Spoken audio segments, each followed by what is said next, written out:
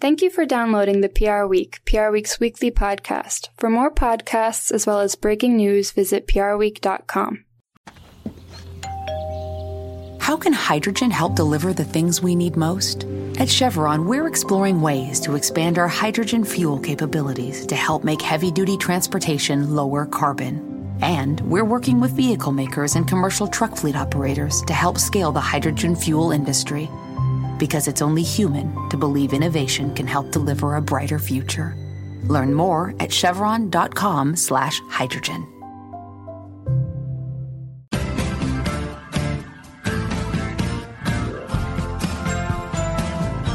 Hello and welcome to the PR Week, PR Week's regular weekly roundup of everything that matters in the worlds of PR and communications. My name's Steve Barrett. I'm the editorial director of PR Week, going to guide you gently through another show with my co-host, executive editor Frank Washkut.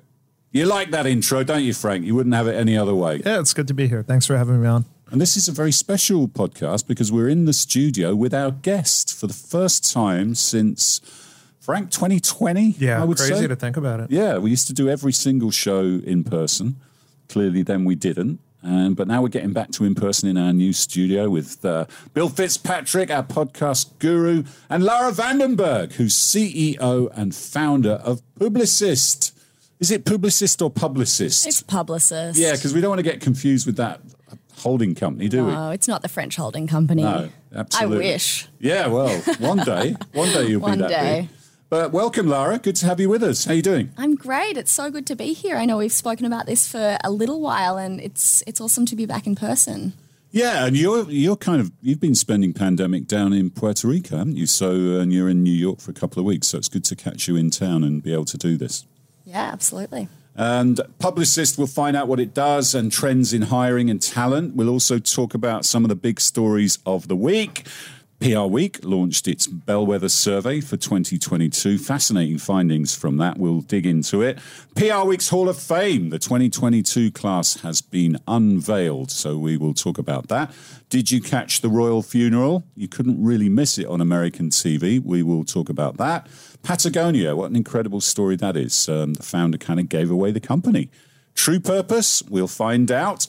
The UN Secretary General, he was calling out PR in his opening comments this week's UN week in New York, which we all know about because you can't get anywhere. And Hill & Knowlton has made an interesting acquisition, and we've got the usual batch of people moves and people stories. But Lara, let's start with you. Publicist, you launched that in May 2020. That must have been a bit of a story, like 2 months into the pandemic. Tell us about it. Tell us what you do and tell us how the last couple of years has been in building a startup.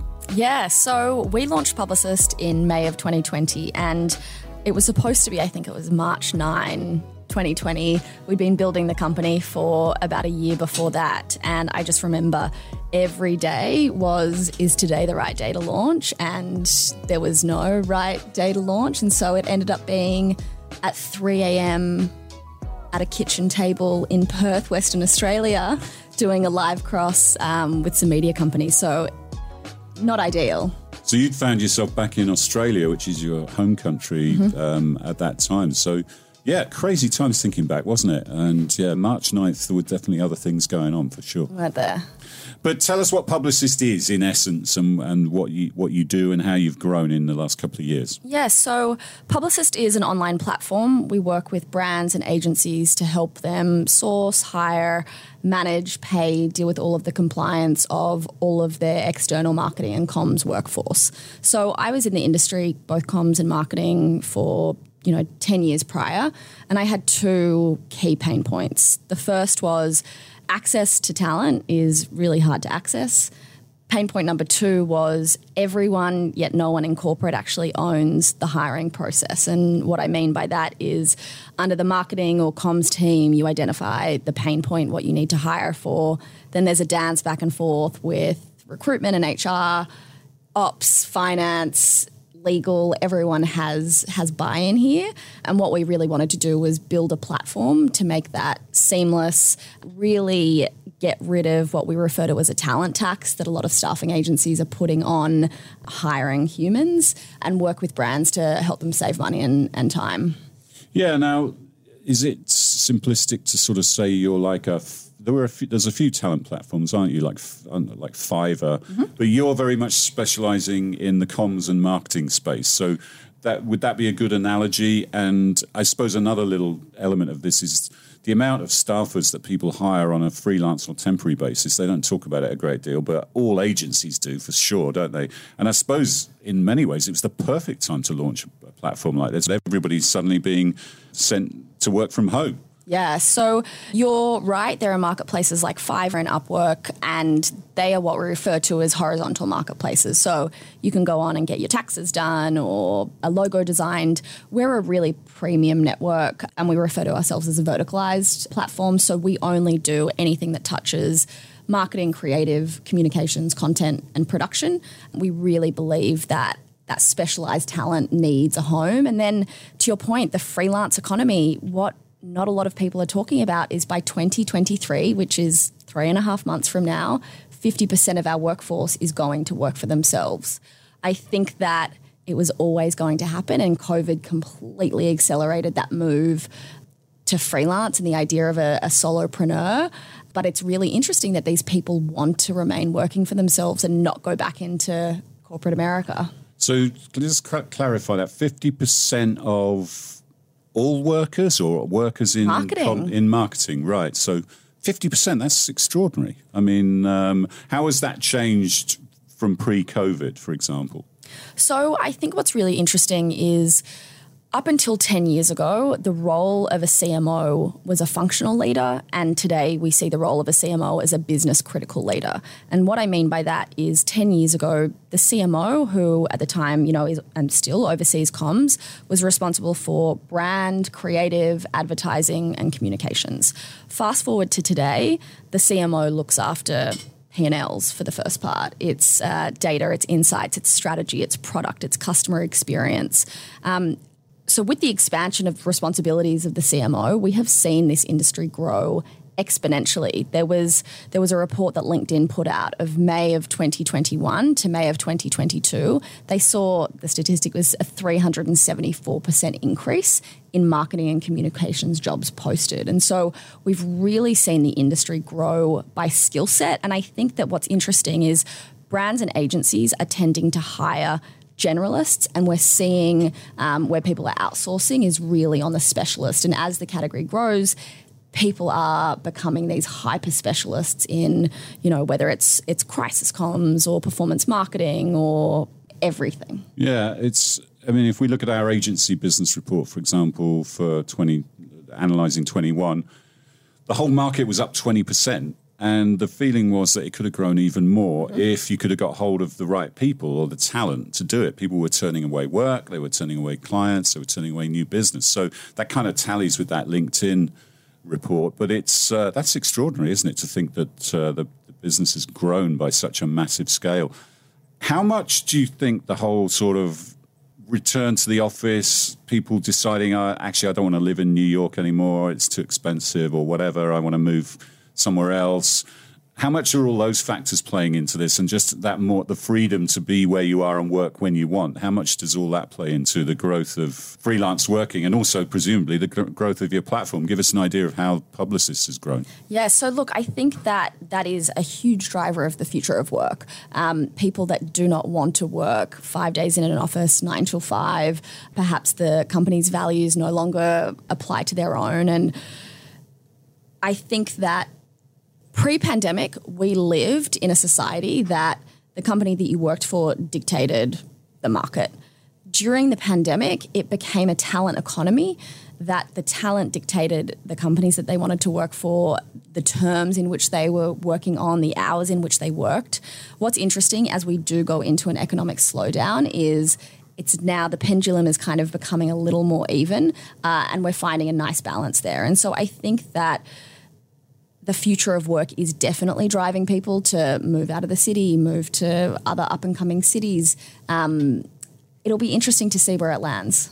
Yeah, for example, if in a year's time we have a recession, maybe, like you say, that pendulum will swing back the other way and maybe the trend will reverse a little bit. But I think some of the things are going to stay forever, aren't they? Just tell us about Publicist then. How many How's it grown? How many jobs are on there? How many folks are sort of engaging with the platform? So it's a great question, and it is ever-changing. And what's really interesting about Publicist and the data and the insights that we see, what is being posted on the platform and our clients are almost a reflection of what is happening in culture. And so last year, we were inundated with both healthcare and then crypto new clients. We've worked with brands from Amazon on the really big level to startups that haven't even launched yet. And so what's interesting about Publicist is we've got this vetted community of thousands and thousands of both comms and marketing professionals who have a minimum years of experience. We look at things like portfolios and references to skills, industries, organizational experience, soft skills. We look at, on the platform, there's over 300 skill sets within the comms and marketing industry and then 60 industries. So companies that are using us are getting a very specialized output if they need a go-to-market strategist for a cybersecurity company, for example. The talent pool is growing. We have tens of thousands on a wait list and working with, as I mentioned, small brands, small agencies, big agencies, but it's going really well. And where is the talent? Is it global? Are they all over the place? I mean, if you're doing production work or design or web production or something like that, I guess it doesn't matter where you're based, does it? Give us a sense of how many people are in the US versus the rest of the world. So our go-to-market was North America. We also have a presence in the UK and Australia. You are right, apart from compliance and labour laws, but for the most part, yes, you can be remote. 90% of our talent pool is in the US. So what's the argument? Give me the argument for finding someone on Publicist versus Fiverr, for example. I'm sure there's people on Fiverr who do have these skills. What's the argument for using Publicist? Yeah, so Publicist is a really vetted community. I think when it comes to brand, people really care that it's a trusted human. As I mentioned, we have these incredibly rich portfolios to understand very quickly on someone's body of work, who their relationships are, their references. With Fiverr, and I've used it before. It's really cheap. It's really quick, project based, and ours is not that. Okay, so this is more for longer term projects, and you're working now with an enterprise products whereby you, I guess, have a more in-depth relationship with agencies or in-house clients. Talk us through that a little bit. Yeah, so look, we have a really close relationship with a lot of the chief people officers at agencies and then the CMOs at big brands. What our enterprise product does is rather than, that small startup needing to hire one person, someone can go on and hire 100 or 500 people. They then have the data. It's, hiring agile and external talent to this point. It really hasn't been a repeatable process to understand things like what is an average rate, upload your NDAs, have your payments all done through this platform.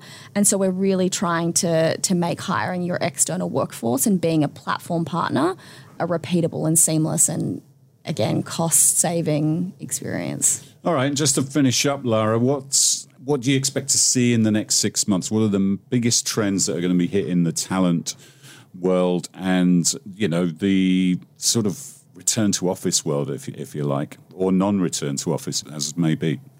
So I think that we'll see an increased trend of these solopreneurs and people working for themselves. I don't think that is going anywhere.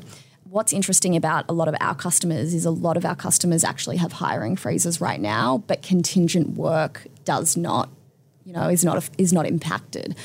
So I think people will continually rely on freelancers and on fractional remote employees as they need to scale up and scale down as everyone's really watching their bottom line closely.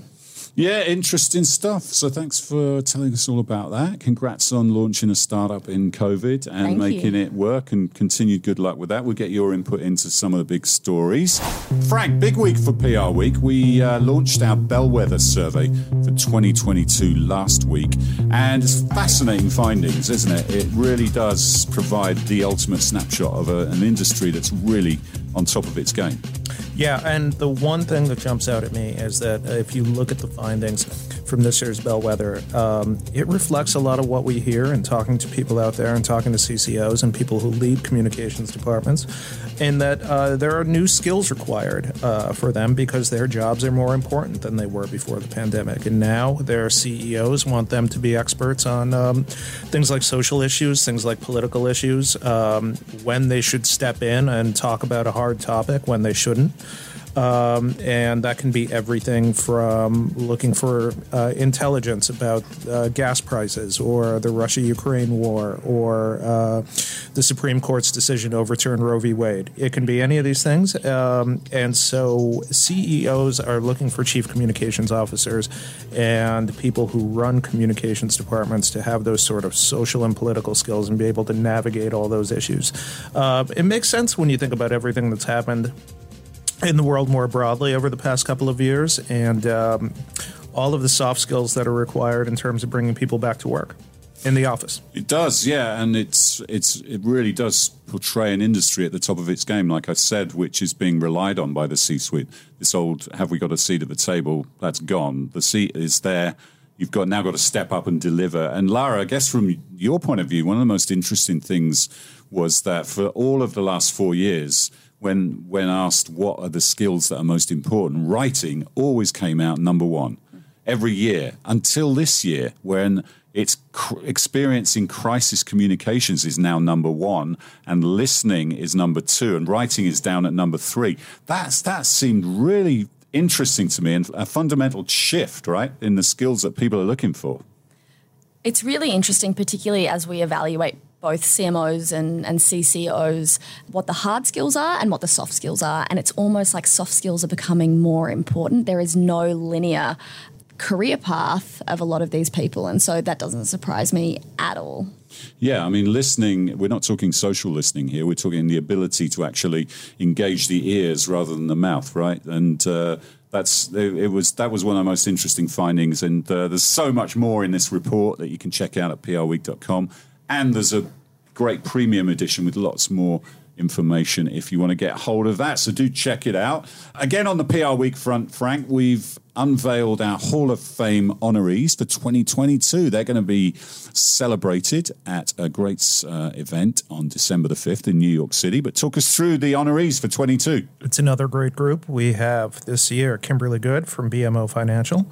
We have John Harris from ConAgra, Bill Amata from IW Group, Donna Imperato from BCW, representing the agency side, along with Melissa Wagner-Zorkin, the co-founder of We Communications. And we have Nigel Powell, who is the EVP and Chief Communications Officer at Nike. Very heavy Pacific Northwest influence this year. Yeah, coincidentally, why not? with both Nike and we Frank? represented it, and it's a great group. It's always a great group, but this is a particularly good group this year. Yeah, there is life outside the East Coast, and always happy to reflect that at PR Week. Yeah, it's the 10th year, actually, of our Hall of Fame, so quite a landmark year, and it's going to be a brilliant celebration because we'll be able to be back in person and celebrate together, which I think everyone's really enjoying and having the opportunity to.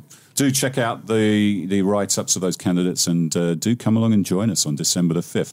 Now, what were you doing on Monday, Frank? Were you tuned into the royal funeral in the UK, or did you resolutely have the TV switched off? What was going on, and what did you think of it all? It was a little bit of both. I had it on in the background.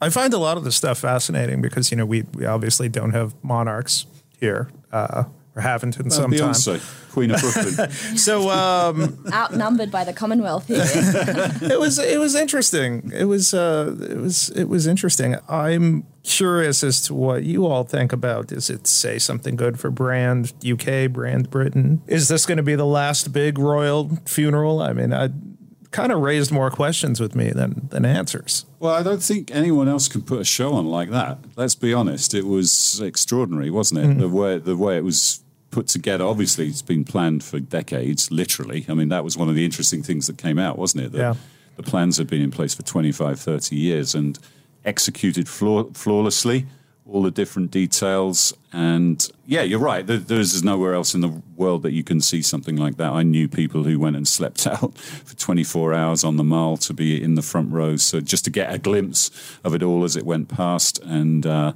bit that got me was the corgis when the Queen's coffin was brought into Windsor Castle and they started barking. And her horse, Emma, which was looking a little forlorn there. It was those little human details which kind of connect with you just because, this is our lives in the UK. We've never known anything different than having the Queen. I'd love to know what you think, Lara. Obviously, Australia's part of the Commonwealth, and maybe this puts the future of the Commonwealth under discussion because the Queen was a unique individual, and whoever replaces her, especially King Charles, is going to be different for sure. But there'll never be someone in charge for 70 years like she was.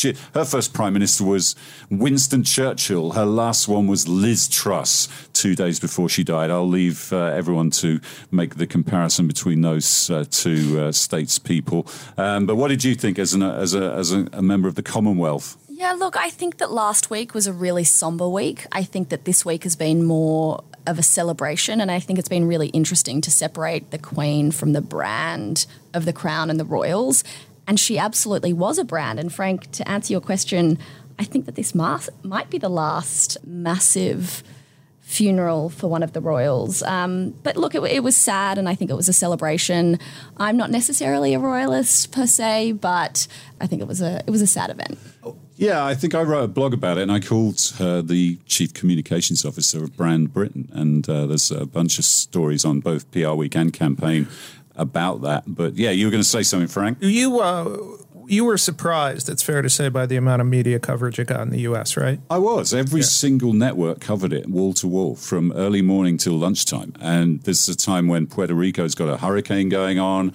There's other big news stories. It's UN General Assembly week. There's a lot going on. But it seemed to me that everyone was absolutely fascinated by it. I mean, I could make some comments about the level of the coverage and the comment.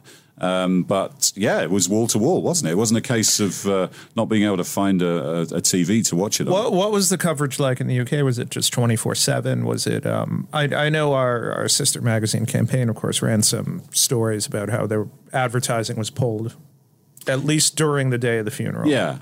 And I think that's appropriate. And there were also some really lame attempts from brands. I think we talked about this, didn't we? Like Thompson, the travel company, and some others.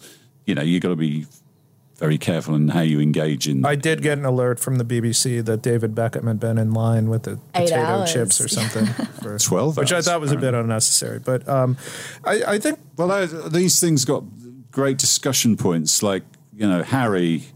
Was he being disrespectful, not singing the anthem? Was Meghan deliberately obscured from the pictures by a giant candle? It's every single detail to this was analysed to the nth degree on social media. I just find all the coverage of what uniform Harry is or isn't wearing to be just a bit too much. Yeah, and it was probably a non-story anyway, because if you actually looked at the big question is, Lara, have you learnt the words to your new national anthem? Slowly learning. That's an in-joke for us Commonwealth. I'll let us move on in a second, but do you think Charles came off well in his first week and in charge, so to speak? I thought the incident with the pen really didn't paint him in a good light. It was kind of bizarre in my opinion. It was just showed him to be a petulant little boy, really, which some would say that maybe he is. He's led a privileged, spoilt life, and the Queen, he doesn't have the same qualities that the Queen had. She would never have reacted like that, and it does give you an insight into his character. But I think in general he did handle a tough week well. Sure. You could tell when the final scene, if you like, when the Queen's coffin was lowered into the crypt, and the crown was taken off the coffin, and it was all of a sudden, it's over to you now, and that's your mother. At the end of the day, everyone could relate to that, right?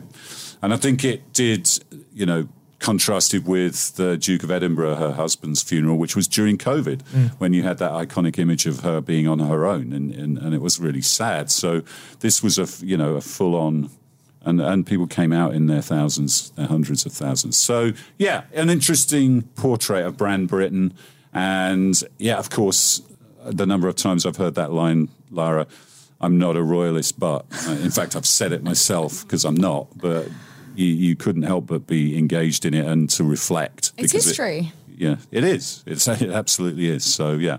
An extraordinary event that will never be repeated.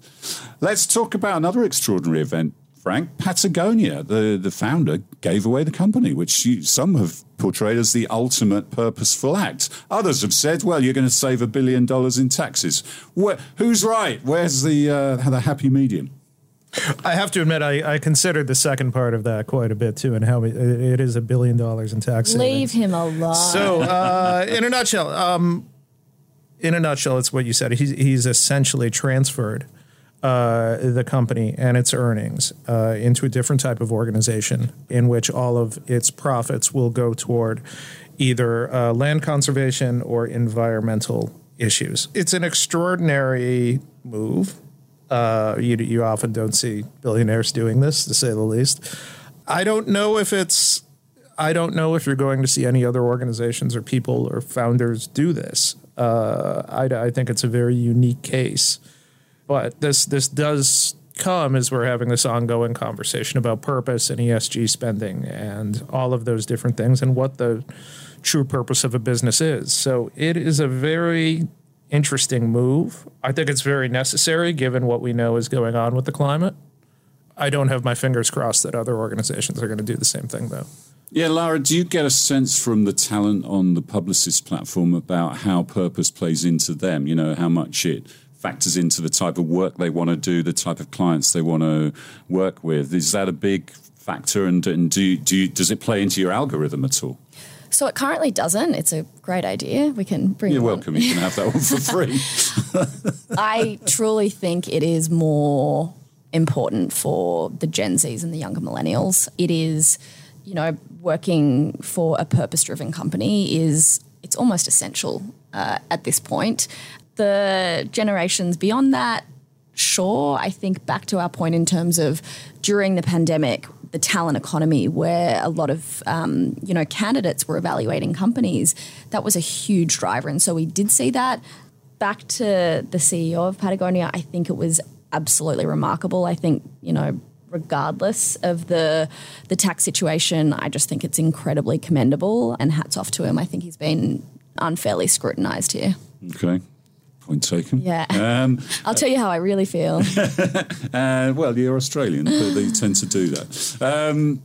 Talking of the environment, Frank, the UN Secretary-General at the start of the week in New York, in his opening comments, he really called out PR, didn't he, on the work with energy clients in quite a pejorative fashion, which I thought was a little unfair, actually, to be honest. I don't know if I would say it was unfair, but I was very surprised that it hit this level of commentary from the UN Secretary General in the biggest remarks he's going to make all week in their biggest week of the year. I mean, if you want to call out the oil companies, I think that's fine. But then, getting into vendors in a way is a bit weird, I thought.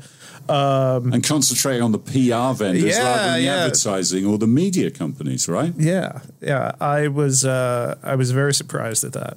It plays into this thing, a blog I wrote the other week about PR needs to do a better job of PRing itself, because I think we've got to get away from this narrative that PR and PR agencies are all about dark arts spin. He used those phrases, and he's reading really from that lobby group, Clean Creative's it seemed like playbook, isn't it? It was almost word for word. It seemed like it. It made me wonder what his inspiration was, because, as you mentioned, he did not call out the advertising firms, and we know what the budgets are, and we know where most of the money is going. So it was very interesting. To say that billions of dollars are being spent on PR is nonsense. It might be on the marketing services companies throughout. What do you think, Lara? I think that his PR, who briefed him, probably did us all a disservice here. I do think it's an interesting question, and where is the line in terms of fossil fuels versus their enablers from, the financial institutions he mentioned. It wasn't just PR, but it's what is the difference to plastic manufacturers versus consumers that are consuming the plastic. Who's at blame here? Yeah, and he equated it with the work on the tobacco industry, and I think PR firms would say, look, we're trying to enable change here, so we're happy to, this is the Edelman argument, we are happy to work with energy clients if it is helping them transition their businesses to I don't cleaner think there's future. A comparison there, though. I don't think tobacco, no. Tobacco. I just don't think there is. No, it's a false equivalent. And I don't think anybody would accuse me of being like too easy on these firms. But I would say that, I mean, with tobacco, they knew it was harmful and they lied for decades. You know, everyone is aware of the climate situation and what fossil fuels do. And there aren't any big fossil fuel companies out there saying, oh, well, you know, climate change is a hoax. It's just a matter of, are they moving in the right direction quickly enough to green energy? I mean, I just don't think it's a comparison to tobacco. No, I didn't think it was a relevant comparison either. And of course, we've talked about this as well. You've got activist investors now saying to Chevron, you should double down on fossil fuels. We need more oil. We need more gas. Yeah. And they've got to navigate all that as well. So, it's more complicated than he made it out to be, and we've got to get the narrative over there. So, okay, interesting acquisition story, Frank. Hill & Knowlton has made a play. Really interesting. WPP's Hill & Knowlton has acquired the Latin America-focused agency Jeffrey Group. Really a trailblazing agency, I think, in that primarily Spanish-speaking, Latin America-focused PR subsector of the industry. So Hill & Knowlton has acquired Jeffrey Group, and at the same time, its own Brazil-based firm, Ideal, is expanding internationally. So they're expanding into North America, Canada, Mexico, and the U.S., and also into EMEA and the U.K. So really sort of cards on the table, pushing the money in, move here, doubling down on Latin America from H&K and from WPP. Yeah, and Jeffrey Group was named after Jeffrey Sharlock, I believe. And is Jeffrey leaving the business now? And I think Brian Burlingame is going to run the business and also be H&K's lead in Latin America, if I read that correctly. He's going to continue to serve as the chairman. So he's Jeffrey Sharlock, that is, is going to continue to serve as the chairman. So he will still be involved. Okay, and it's, I think, 300 plus people. So it's a fairly chunky acquisition there from H&K. Interesting stuff. You seeing lots of acquisitions, Lara? Is that a trend you've seen over the last couple of years? Does that impact talent at all? I think there's a huge roll-up in the industry from on the talent side, you know, talent companies to agencies. No, nothing comes to mind that it's directly impacting talent. I think that, you know, it's always hard from a cultural standpoint to work with bigger companies, whatever that merger may be. But no, nothing comes to mind. Okay. On the move. And then finally, Frank, let's talk about people moves, some big moves this week, including Wendy Lund going back to the agency world. Back to the agency world, and more specifically back to WPP, where she was before. She used to run GCI Health, which is a part of BCW, so she is returning to that organization from Organon, which is a women's healthcare company. She's also the former head comms executive at Planned Parenthood. We also have a change at the top of the comms organization at Beam Centauri, as Clarkson Hine is set to retire in February. His job is being split up between the Chief Communications Officer, Joska McDonald, and the Chief Public Affairs Officer, Brett Hale. Sticking with the boozy theme, we have Molson Coors Beverage Company has promoted Rachel Dickens up to Senior Director of Corporate Affairs, so she's going to oversee all of corporate communications there. She is replacing Jen Martinez, who is leaving that company for a different opportunity. Listen, we're doing so many people's stories, Lara. You're in the right business, I think. So I guess all that's good news for you, isn't it? There are people moving every week, and it shows no sign of slowing down. Absolutely not. It's interesting, though. We're seeing so many people yo-yo from brand to agency and back, and even management consulting is coming in, which is interesting. I like it. I think it, you know, as we look at the future of agencies for the next 5 years, I think a shake-up is a good thing. Yeah, certainly for Publicist it is. So, it is. Yeah. It was great to chat to you, Lara, and continued good luck with Publicist. Yeah, we look forward to having you back on in the future and seeing some of these trends come to fruition. Thank you so much. This was fun. Yeah, and Frank, always a pleasure. Yes, thanks for having me on. Just a couple of dates for your diary. I mentioned the Hall of Fame, December the 5th, going to be a great night. PR Week Awards, the Oscars of the PR industry. The first deadline is next week, the 28th of September. And then you have a second deadline on the 14th of October. Make sure you're working on your entries. We'll be in Chicago in the 10th and 11th of October for the PR Decoded Conference and the Purpose Awards. Really looking forward to that. First time in person since 2019. It's going to be a great event. 40 Under 40, one of the best nights of the year, isn't it? Yes, 27th of October. Are you involved in that? Well, I was on this 40 Under 40 list, but I'm not in town. Oh, my God. What's going on? I know. Maybe the 50 Under 50. Surely there are regular flights from Puerto Rico to New York City, Lara.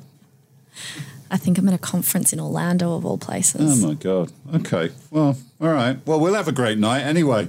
And don't forget our salary survey and our bellwether survey. Premium editions available for both of those. Well worth getting for your end-of-year planning. But that's all we've got time for. We'll see you next time on the PR Week.